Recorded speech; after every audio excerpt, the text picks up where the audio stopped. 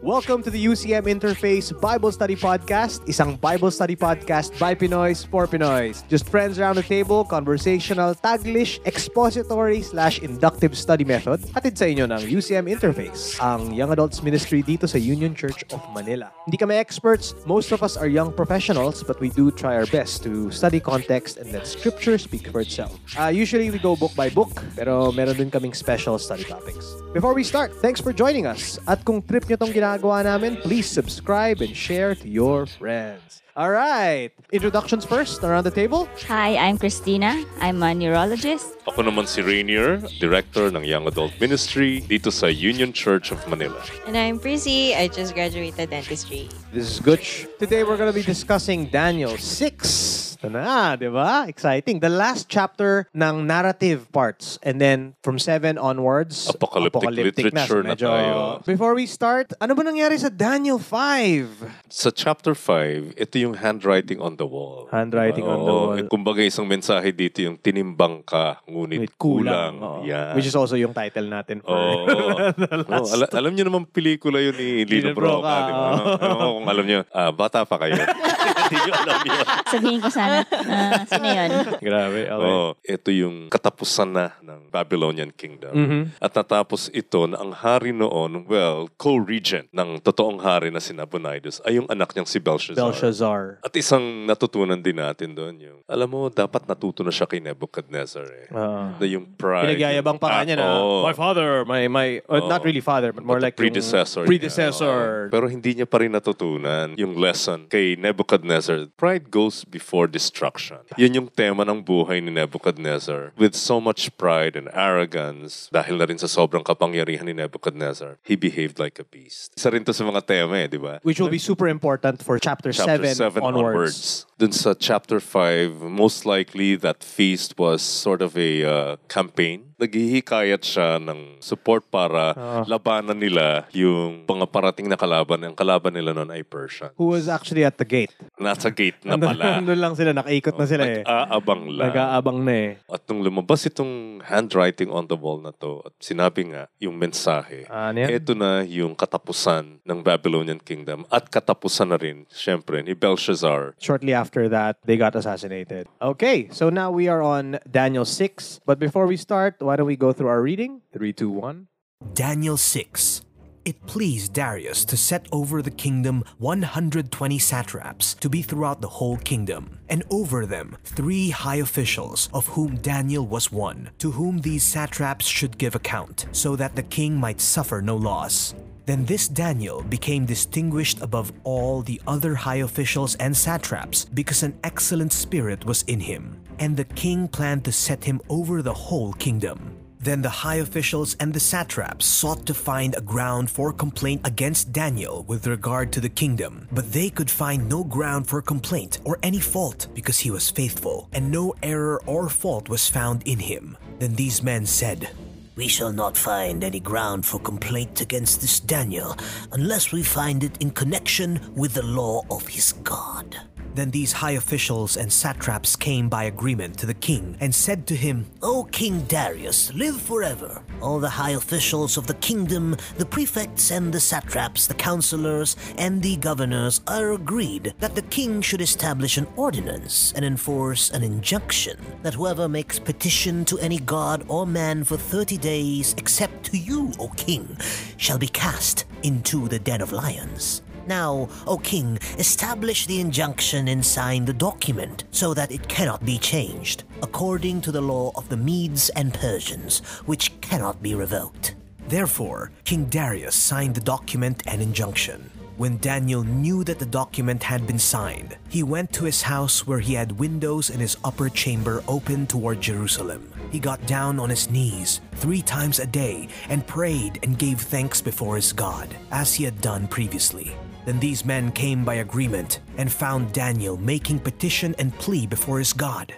Then they came near and said before the king concerning the injunction, "O king, did you not sign an injunction that anyone who makes petition to any god or man within 30 days except to you, O king, shall be cast into the den of lions?" The king answered and said, "The thing stands fast, according to the law of the Medes and Persians, which cannot be revoked." Then they answered and said before the king, Daniel, who is one of the exiles from Judah, pays no attention to you, O king, or the injunction you have signed, but makes his petition 3 times a day. Then the king, when he heard these words, was much distressed and set his mind to deliver Daniel, and he labored till the sun went down to rescue him. And these men came by agreement to the king and said to the king, Know, O king, that it is the law of the Medes and Persians that no injunction or ordinance that the king establishes can be changed. Then the king commanded, and Daniel was brought and cast into the den of lions. The king declared to Daniel, May your God, whom you serve, continually deliver you. And a stone was brought and laid on the mouth of the den, and the king sealed it with his own signet and with the signet of his lords, that nothing might be changed concerning Daniel. Then the king went to his palace and spent the night fasting. No diversions were brought to him, and sleep fled from him. Then, at the break of day, the king arose and went in haste to the den of lions. As he came near to the den where Daniel was, he cried out with a tone of anguish. The king declared to Daniel, O Daniel, servant of the living God, has your God whom you serve continually been able to deliver you from the lions? Then Daniel said to the king, How king live forever? My God sent his angel and shut the lions' mouths, and they have not harmed me, because I was found blameless before him, and also before you, O king. I have done no harm. Then the king was exceedingly glad and commanded that Daniel be taken up out of the den. So Daniel was taken up out of the den, and no kind of harm was found on him, because he had trusted in his God. And the king commanded, and those men who had maliciously accused Daniel were brought and cast into the den of lions, they, their children, and their wives. And before they reached the bottom of the den, the lions overpowered them and broke all their bones in pieces. Then King Darius wrote to all the peoples, nations, and languages that dwell in all the earth. Peace be multiplied to you. I make a decree that in all my royal dominion, people are to tremble and fear before the God of Daniel. For he is the living God, enduring forever. His kingdom shall never be destroyed, and his dominion shall be to the end. He delivers and rescues. He works signs and wonders in heaven and on earth. He who has saved Daniel from the power of the lions. So this Daniel prospered during the reign of Darius and the reign of Cyrus the Persian.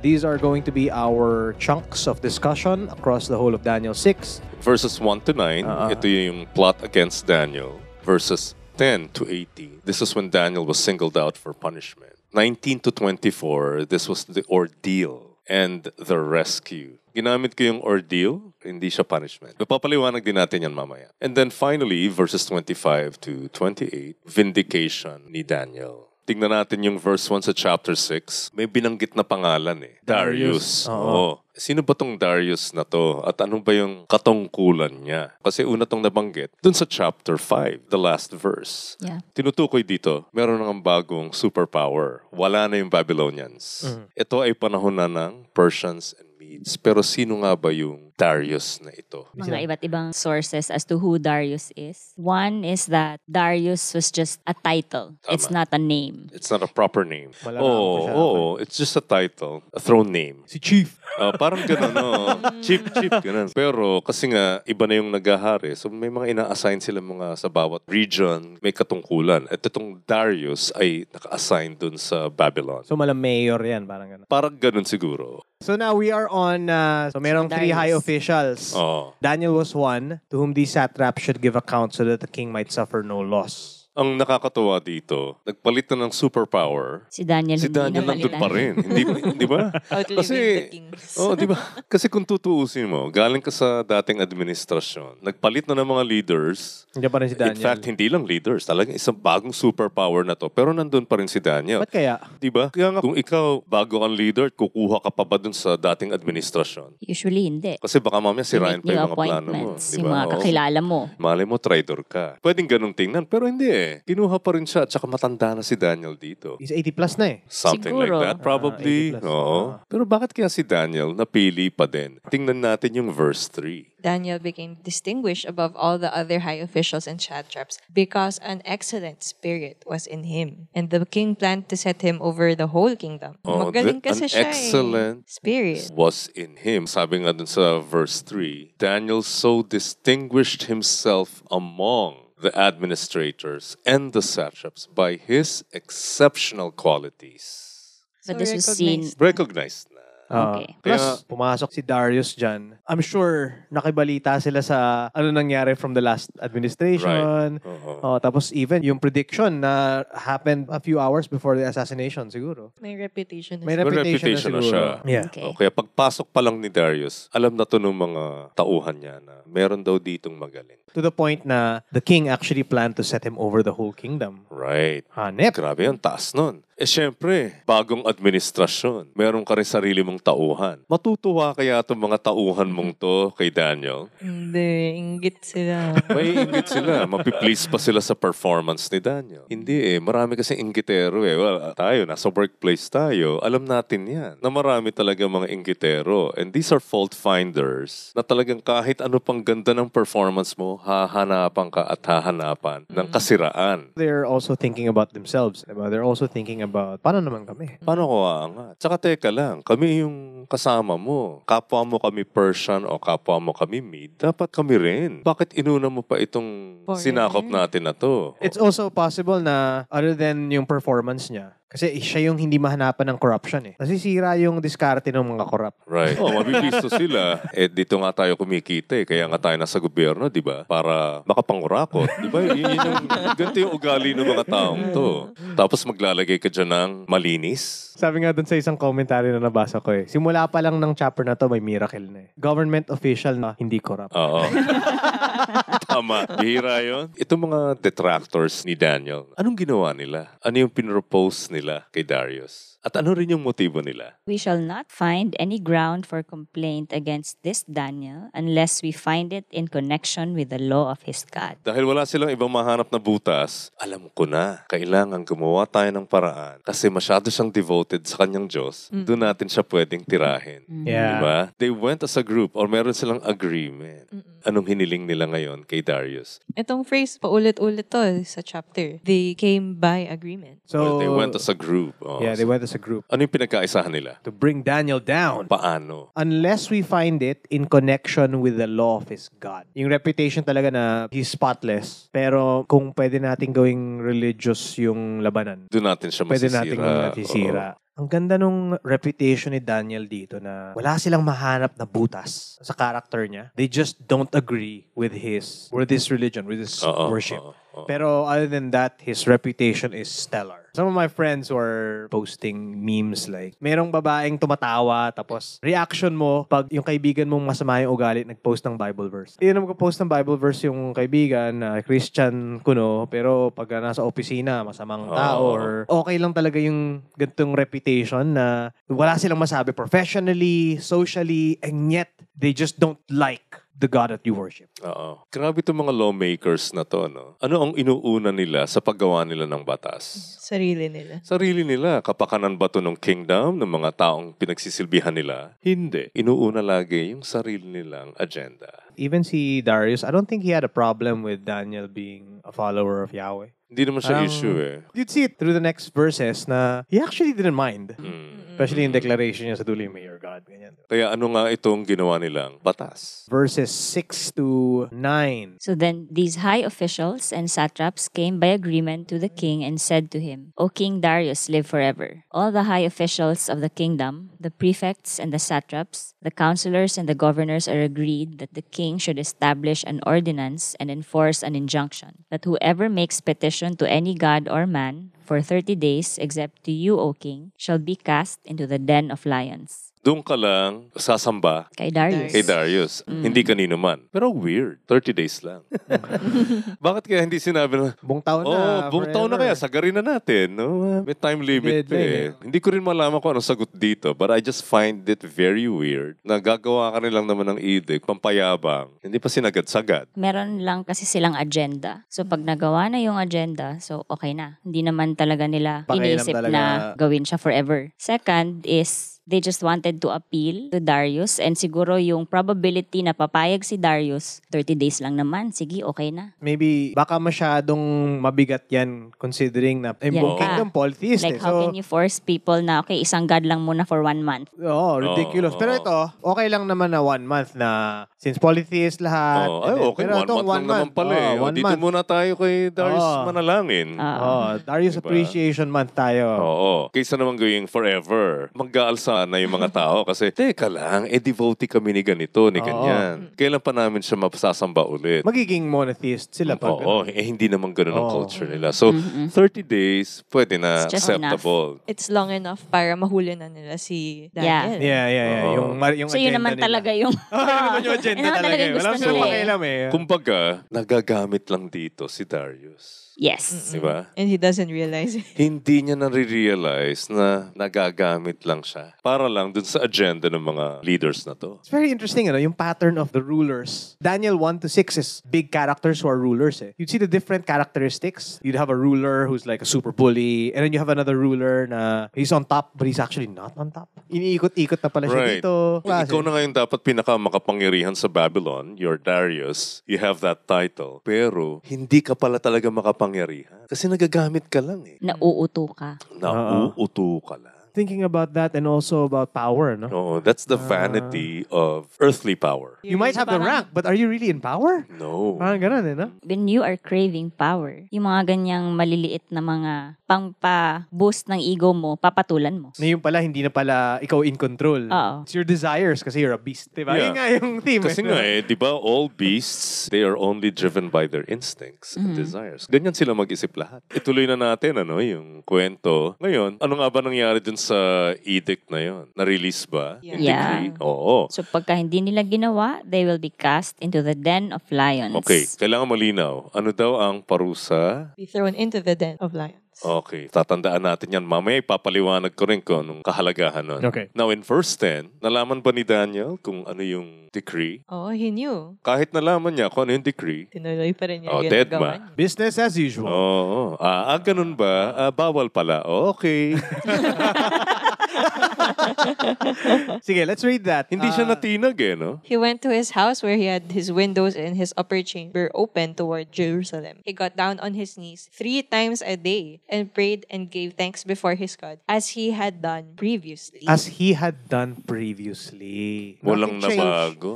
Business as usual. Hindi naman ito yung parang, magre-rebelde ako. He's just hindi. doing what he's been doing. Consistent lang. Ganda nga nito kasi he could have just said, God, sige, break muna tayo for 1 month. 1 month lang naman Inconvenient kasi. Oo. Diba? Oo. Pero I think it is in these situations, in these little situations, doon lalabas kung sino talaga yung hari sa buhay natin. Right, ano? right. Yeah. Di ba lagi nating binabalikan yung Romans 13, 1-7 at marami nagsasabi na dapat mag-obey ka lang dun sa governing authorities. Naku, paano to? Si Daniel sumuway. No? Deliberately Oo. against. So, totoo ba na you just blindly follow the governing authorities? Is that how we are supposed to understand that? Well, from Daniel's example, I think he knows who is the one on top, the governing authority above all governing Above all authorities. governing And- authorities. And he is the one to be followed Right. beyond anyone. Pinakita nga ni Daniel na you don't blindly follow any human leader. Kaya basahin natin yung Acts 5:29. Peter and the apostles answered, "We must obey God rather than men." Ito isang magandang principle na pinakita rin sa atin ni Daniel. Sino pala yung nagsasalita sa Book of Acts? It's Peter and the apostles answered, Peter and the apostles, sinabi nila, "We must obey God." it's imperative that we obey God. Only God is perfect. And therefore, we only have to submit to His authority. Absolutely.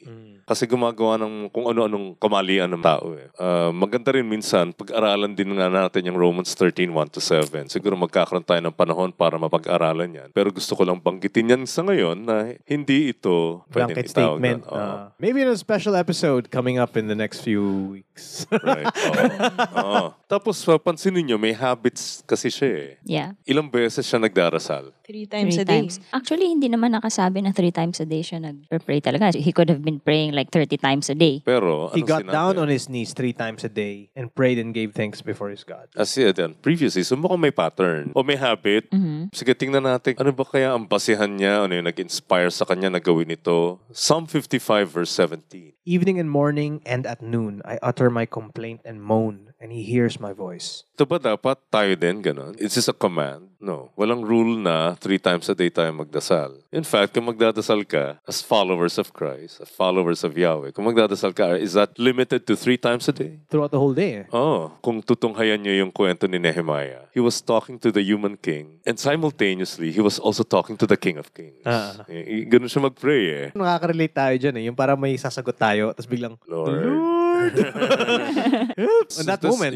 So this habit was just inspired by this psalm. So siguro nagustuhan niya, no? Makapag-pray nga ng 3 times a day. Yeah. Pero hindi naman to sinasabi na meron tayong rule na, dapat morning, afternoon. Hindi. Wala tayong limit sa pagdarasal kung kailan natin gusto mag-connect. Pero ang interesting, bakit siya nakaharap sa Jerusalem? 1 Kings. Okay. Chapter 8, 35-36. This is the prayer of Solomon. When heaven is shut up and there is no rain because they have sinned against you, if they pray toward this place and acknowledge your name and turn from their sin when you afflict them, then hear in heaven and forgive the sin of your servants, your people Israel, when you teach them the good way in which they should walk, and grant rain upon your land, which you have given to your people as an inheritance. Parang may anticipation ng Deliverance.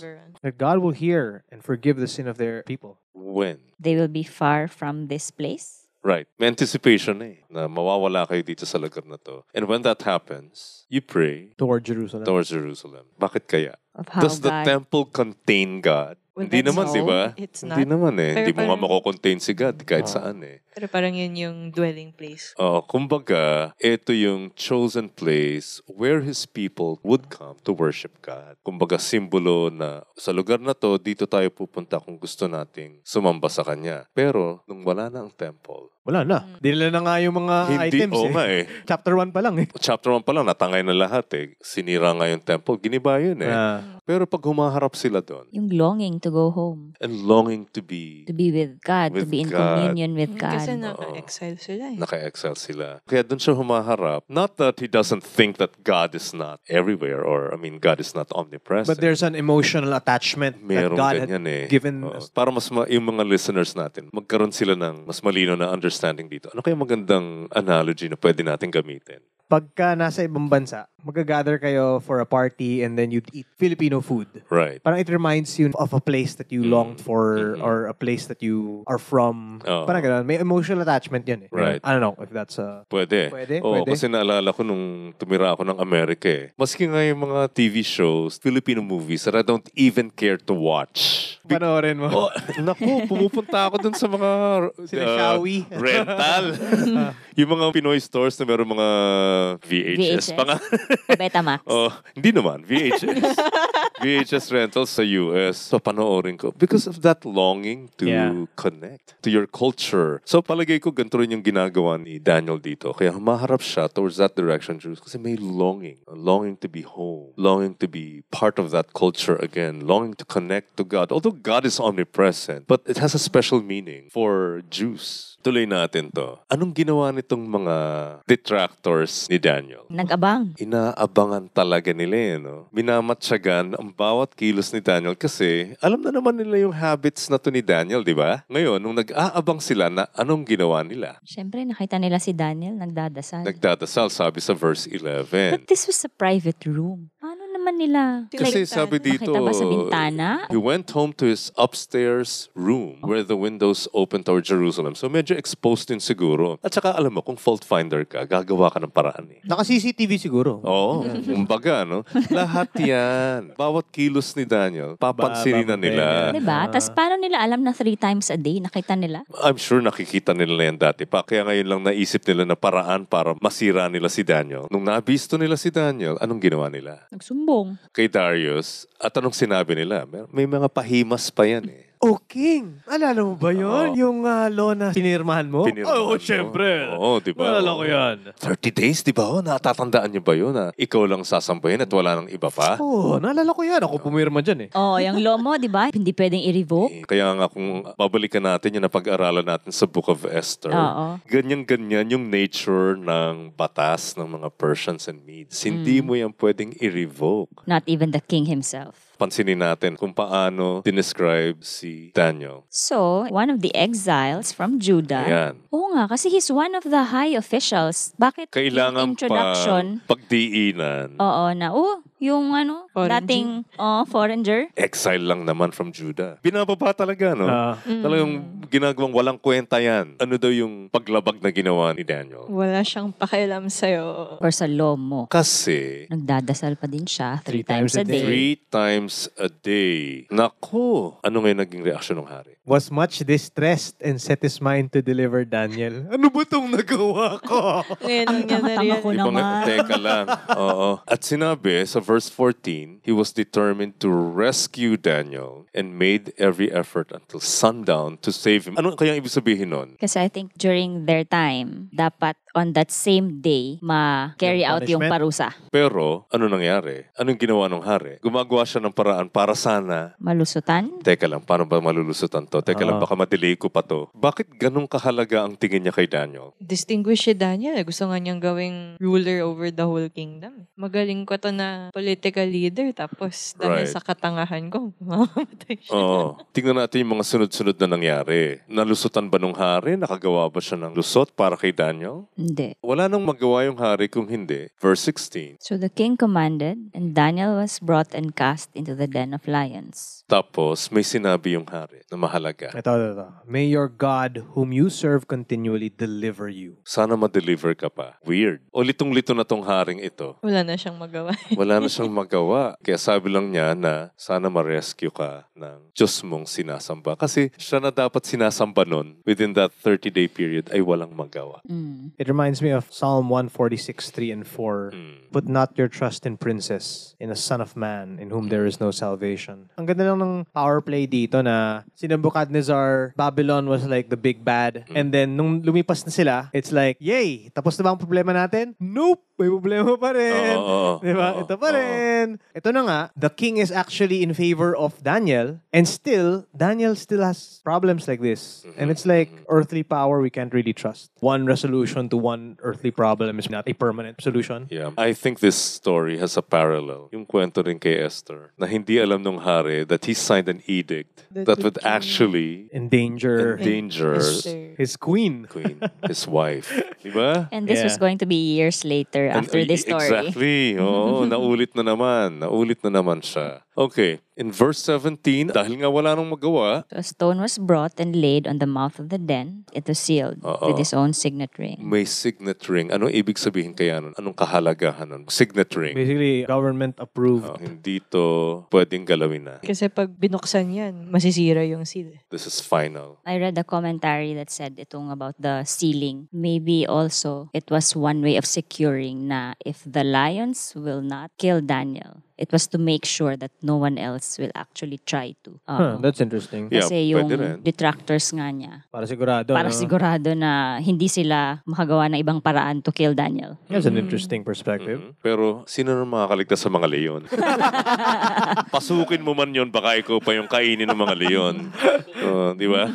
Natuwa ba ang hari? Ano bang naging reaction ng hari? Verse 18. The king went to his palace and spent the night fasting. No diversions were brought to him and sleep fled from him. So Hindi medyo siya stress. Stress. Yeah. Stress siya. Stress siya. Meron din akong gusto yung paliwanag dito. Itong ginawa na to kay Daniel is an ordeal. It's not execution. Ano yung ibig sabihin nun? Kasi ito practice to ng mga sa ancient Near East. Ang gusto mo lang malaman dun sa ordeal ay if you survive it, then Good. you are innocent. Okay. Yung execution, guilty ka na kasi kaya papatayin ka eh. Yeah, I noticed that kasi by the break of day on verse 19, the king comes back Kasi to nga, check. ordeal ito. This is not execution per se. So this is the worldview of the Persians. In ancient Near East, in Near East. general, this was their understanding. Yung suspect, he's subjected to an ordeal if he's suspected of a crime, pero hindi pa sigurado kung talagang guilty siya. Yung ibang ginagawa nila, itatapon niya isang suspect sa ilog. Pag nalunod siya, kasi guilty ka. Pag nakaligtas ka, hindi ka kasi Innocent ka. guilty. Kaya wala kang kasalanan. Isipin natin mabuti yan na ganito yung kanilang worldview. So that would explain later why the king had to check the den if Daniel was actually alive or not. Yeah. Verse 19 na tayo. Okay, so umaga na. Siyempre, puyat yung hari. Takbo siya. Cried in a tone of anguish, Daniel, servant of the living God, has your God whom you serve continually been able to deliver you from the lions? Okay, ito yung sinasabi natin that this was an ordeal. Kung inosente ka, your God will help Deliver you. you. Will deliver Oo, you. oo. If this was execution, there was no point to even inspect the den and check whether Daniel was alive or not. Kasi it doesn't make sense. Bakit siya nagpunta doon para malaman pa kung buhay nga ba siya? Puro leon nga yun eh. Anong chance mo na mabuhay ka pa? And then, ang sinabi ni Daniel, which is the only line he gets this whole chapter, Oo. Ganda ng bati niya sa hari. May the king live forever. Oh my goodness, siguro nung narinig ng hari yun, buhay!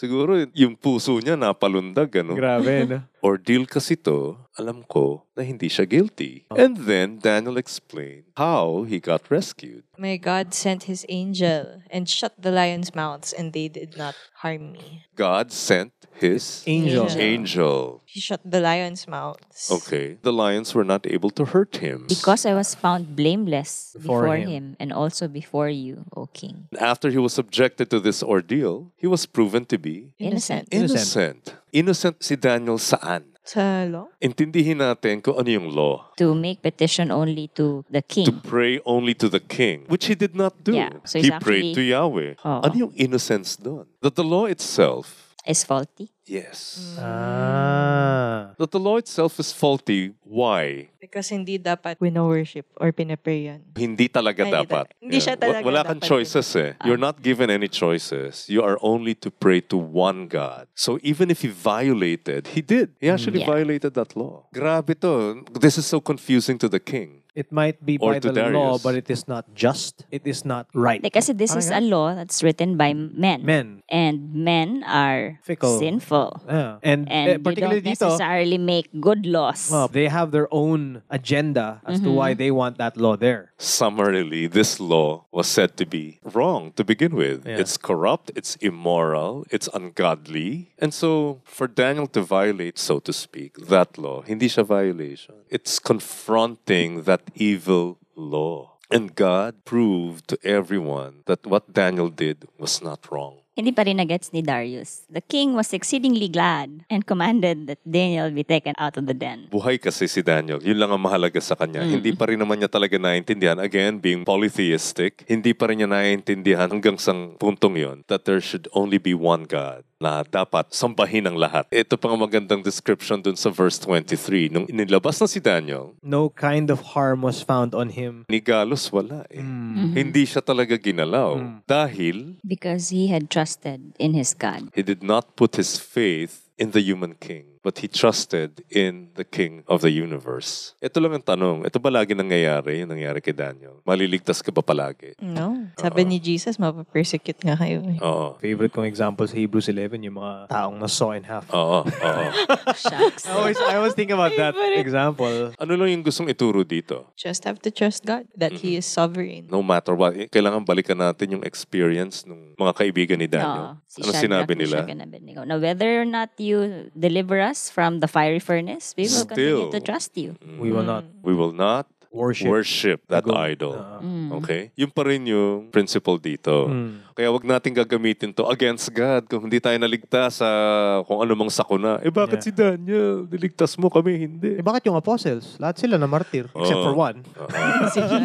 Si John lang. He got boiled alive and he didn't die. According to tradition. But the point here is, hindi mo pwedeng gamitin ito para sabihin sa lahat ng pagkakataon, ililigtas ako ng Diyos. It is a story but not a blueprint. Hindi siya normative. Wala namang explicit statement na conclusion na this will happen to every follower of Yahweh. All You will the be time. spared from Yeah. all your problems. Yeah. All your worry. Oo. Hindi yun ang Your tinuturo strife. dito ha. Ang tinuturo Yeah. kasi dito kung sino ang sovereign. Yun ang mahalagang leksyon. Ituloy pa natin. Tapos na ba? Hindi pa. Happy ending na ba? Hindi. Pero itong verse 24, Those men who had maliciously accused Daniel were brought and cast into the den of lions. They, their children, and their wives. And before they reached the bottom of the den, the lions overpowered them and broke all their bones. grabe. Matindi. I'm reminded of yung dati nating book study on Esther. Oo. Yung plan ni Haman was to impale Pero Mordecai. sinong na-impale? Tapos si Haman yung Tas na-impale pati doon. yung mga anak niya, di ba? Pinagpapatay lahat yun.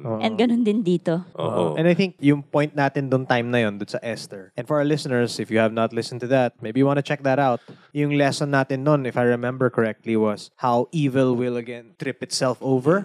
Lead to its own destruction. It will lead to its own destruction. Right. Tapos nung tinapon pa nga sila, biro mo kasama pati mga bata. Oo nga. Grabe, no? Masyadong malupit ito. Oo nga eh. O, yung mga misis, yung mga And basanay I na. think yun yung problema about evil eh. Nadadamay pati yung mga tao na Totoo. hindi natin... Mahilig tayo dun sa reasoning na, wala naman akong bang sinasaktan eh. Ano ngayon kung ginagawa ko to? Ako lang naman ito eh. That is a Without very realizing myopic view of sin. Other people are affected by your sin. Right. And I think other people are always affected by anything that we do. Yes. One way or the other. And it's kind of naive to think na it's not gonna happen. Yeah. Diba sa Exodus, may mga warnings against breaking the commandments kasi magsasuffer rin yung next generation. Yeah, and if I were to follow up on that one, sa Deuteronomy 24:16, you would see the mercy of God in the law. Fathers shall not be put to death because of their children, nor shall children be put to death because of their fathers. Each one shall be put to death for their own sins. Yung parang Darius did not follow this. This is not his thing. Pero ito yung batas nila eh. Ganyan sila eh. And you can kind of see na although he may be an ally, sort of, or in favor of Daniel, he is not a follower That's right. of Yahweh. And this is still how he wields his power.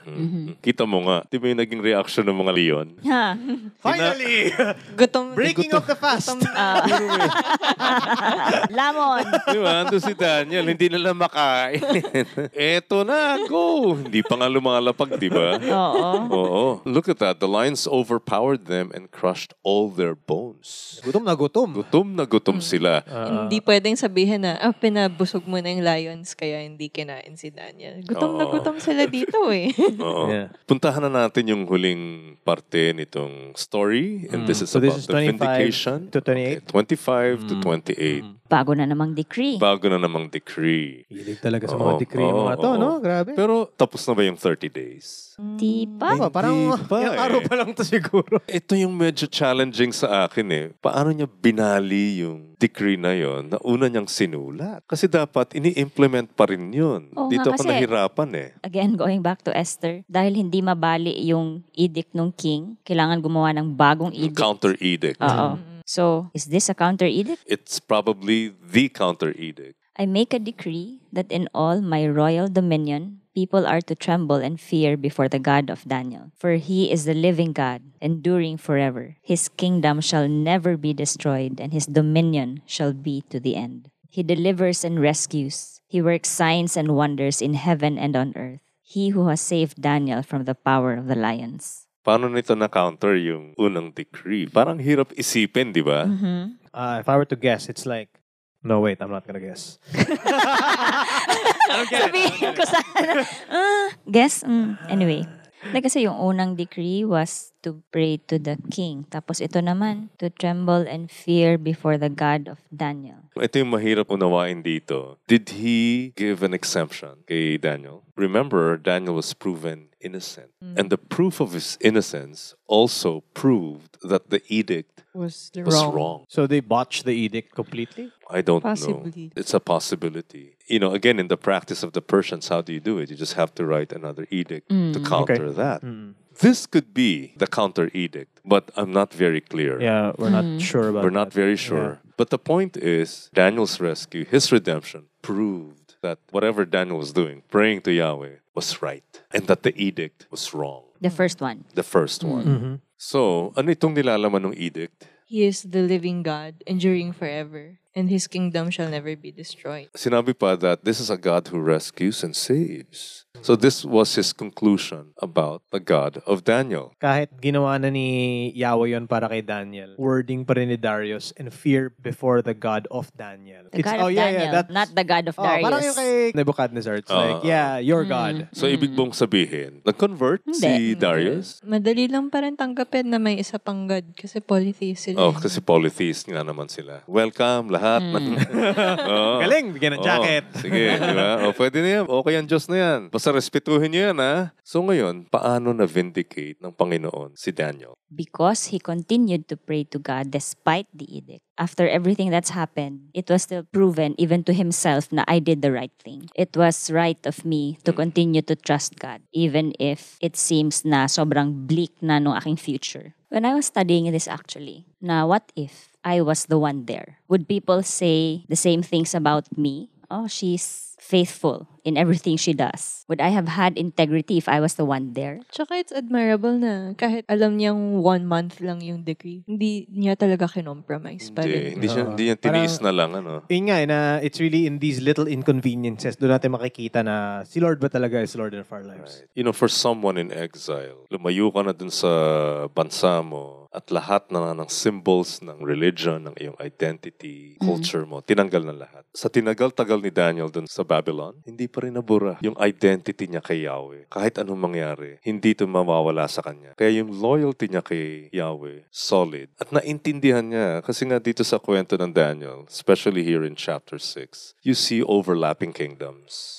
The kingdom of man and the kingdom of God. And Daniel knew that his loyalty should be to the kingdom of God. Which shall never be destroyed, and his dominion shall be to the end. And for him, ang government employee pero ang loyalty niya. Hindi siya naging diehard kahit kaninong human leader. Basta ginagawa niya yung trabaho niya, malinis siya magtrabaho, he's not corrupt, he's not immoral, he just does his job. And that was possible only because he was very, very loyal to Yahweh no matter what. Para sa akin, my takeaway from this one actually, it's really, Babylon was the big bad, it was replaced by Persia. And it's like one worldly power that replaces another. And you think na, ito na, finally, tapos na ang problema namin. Pero ganun pa rin yung problema para sa followers of God. It reminds me not to have too much security. When one worldly problem ends, it's not like happily ever after. No. Now I can be a resident here. Now I can be secure. No, I have to remind myself, until the very end, my whole life here, I am an exile. I am an exile. This is not my home. And yun nga, we're living in the kingdoms of man, but we are citizens of a better kingdom. Right. And we should always remind ourselves na yun nga, we are forever exiles here. Don't be too comfy. That's Don't be true. too comfy. Yeah. At the same time, as an exile, how should I act here in the kingdom that I have been exiled in? And I'll read Jeremiah 29:7, the words of God to The people exiles. to the about to be exiled. But seek the welfare of the city where I have sent you into exile, and pray to the Lord on its behalf. For in its welfare you will find your welfare. We are exiles and we are citizens of a better kingdom. But the command of our king is to serve the people here, is to seek the welfare of the people here. Which So parang- exactly happened to Daniel in verse 28. So Daniel prospered during the reign of Darius and the reign of Cyrus the Persian. Lumago naman siya. Yeah. He became successful as a civil servant. Malinaw dun sa sinabi nga ni Peter at saka yung mga apostles in Acts na isa lang ang dapat nating sundin. Mahirap tong gawin Pero kayang gawin ito ni Daniel because of his perspective. Because he understands there's only one king and one kingdom that will reign forever. Nakita na naman niya yung political vacillation noon sa Babylon. At kahit nagpalit pa yan ng superpower, alam niya na hindi rin ito magtatagal. This will in fact be clearer when we go to the apocalyptic literature part of Daniel. Yung turnover ng rulers, ganun na naman meron talagang isang kingdom na magtatagal. Kaya itong pinagsisilbihan niya ngayon, hindi yan magtatagal. At isang maganda ring example ni Daniel sa atin, that he is an evangelist. Lahat ng pagkakataong ginagawa niya to proclaim who God is. Yeah. He gets the story out. Yeah. The story about God. Kailangan marinig ninyo. And always pointing to who is Always responsible pointing for to this. Yahweh. Always Yeah. pointing to Him. Yun ang maganda dun eh. Pero alam mo, hindi natin kayang gawin yun kung hindi natin personal na kilala ang Diyos. Mag-iimbento ka lang. Hindi ka magkakaroon ng ganitong kalalim na conviction na kahit itapon ako sa mga leon, hindi ako matatakot. Mawala man ako, kainin man ako o hindi. Ang importante, na-proclaim ko sa inyo kung sino talaga ang Diyos. He's an evangelist. Sana ganito tayo, no, na sa lahat ng ginagawa natin, we always proclaim God, who He is. His faith is very public. So that is Daniel 6, and that is the end of the narrative part. Stay tuned for our next episodes on the apocalyptic literature ng 7 to 12. Medyo matindi, medyo rock and roll yung part na to. In the meantime, if you got something out of this, we'd love to hear from you. Please email us at ucminterface@gmail.com. Thank you very much. Don't forget to subscribe, and see you soon on the next episode. See ya! All right. God bless. Bye!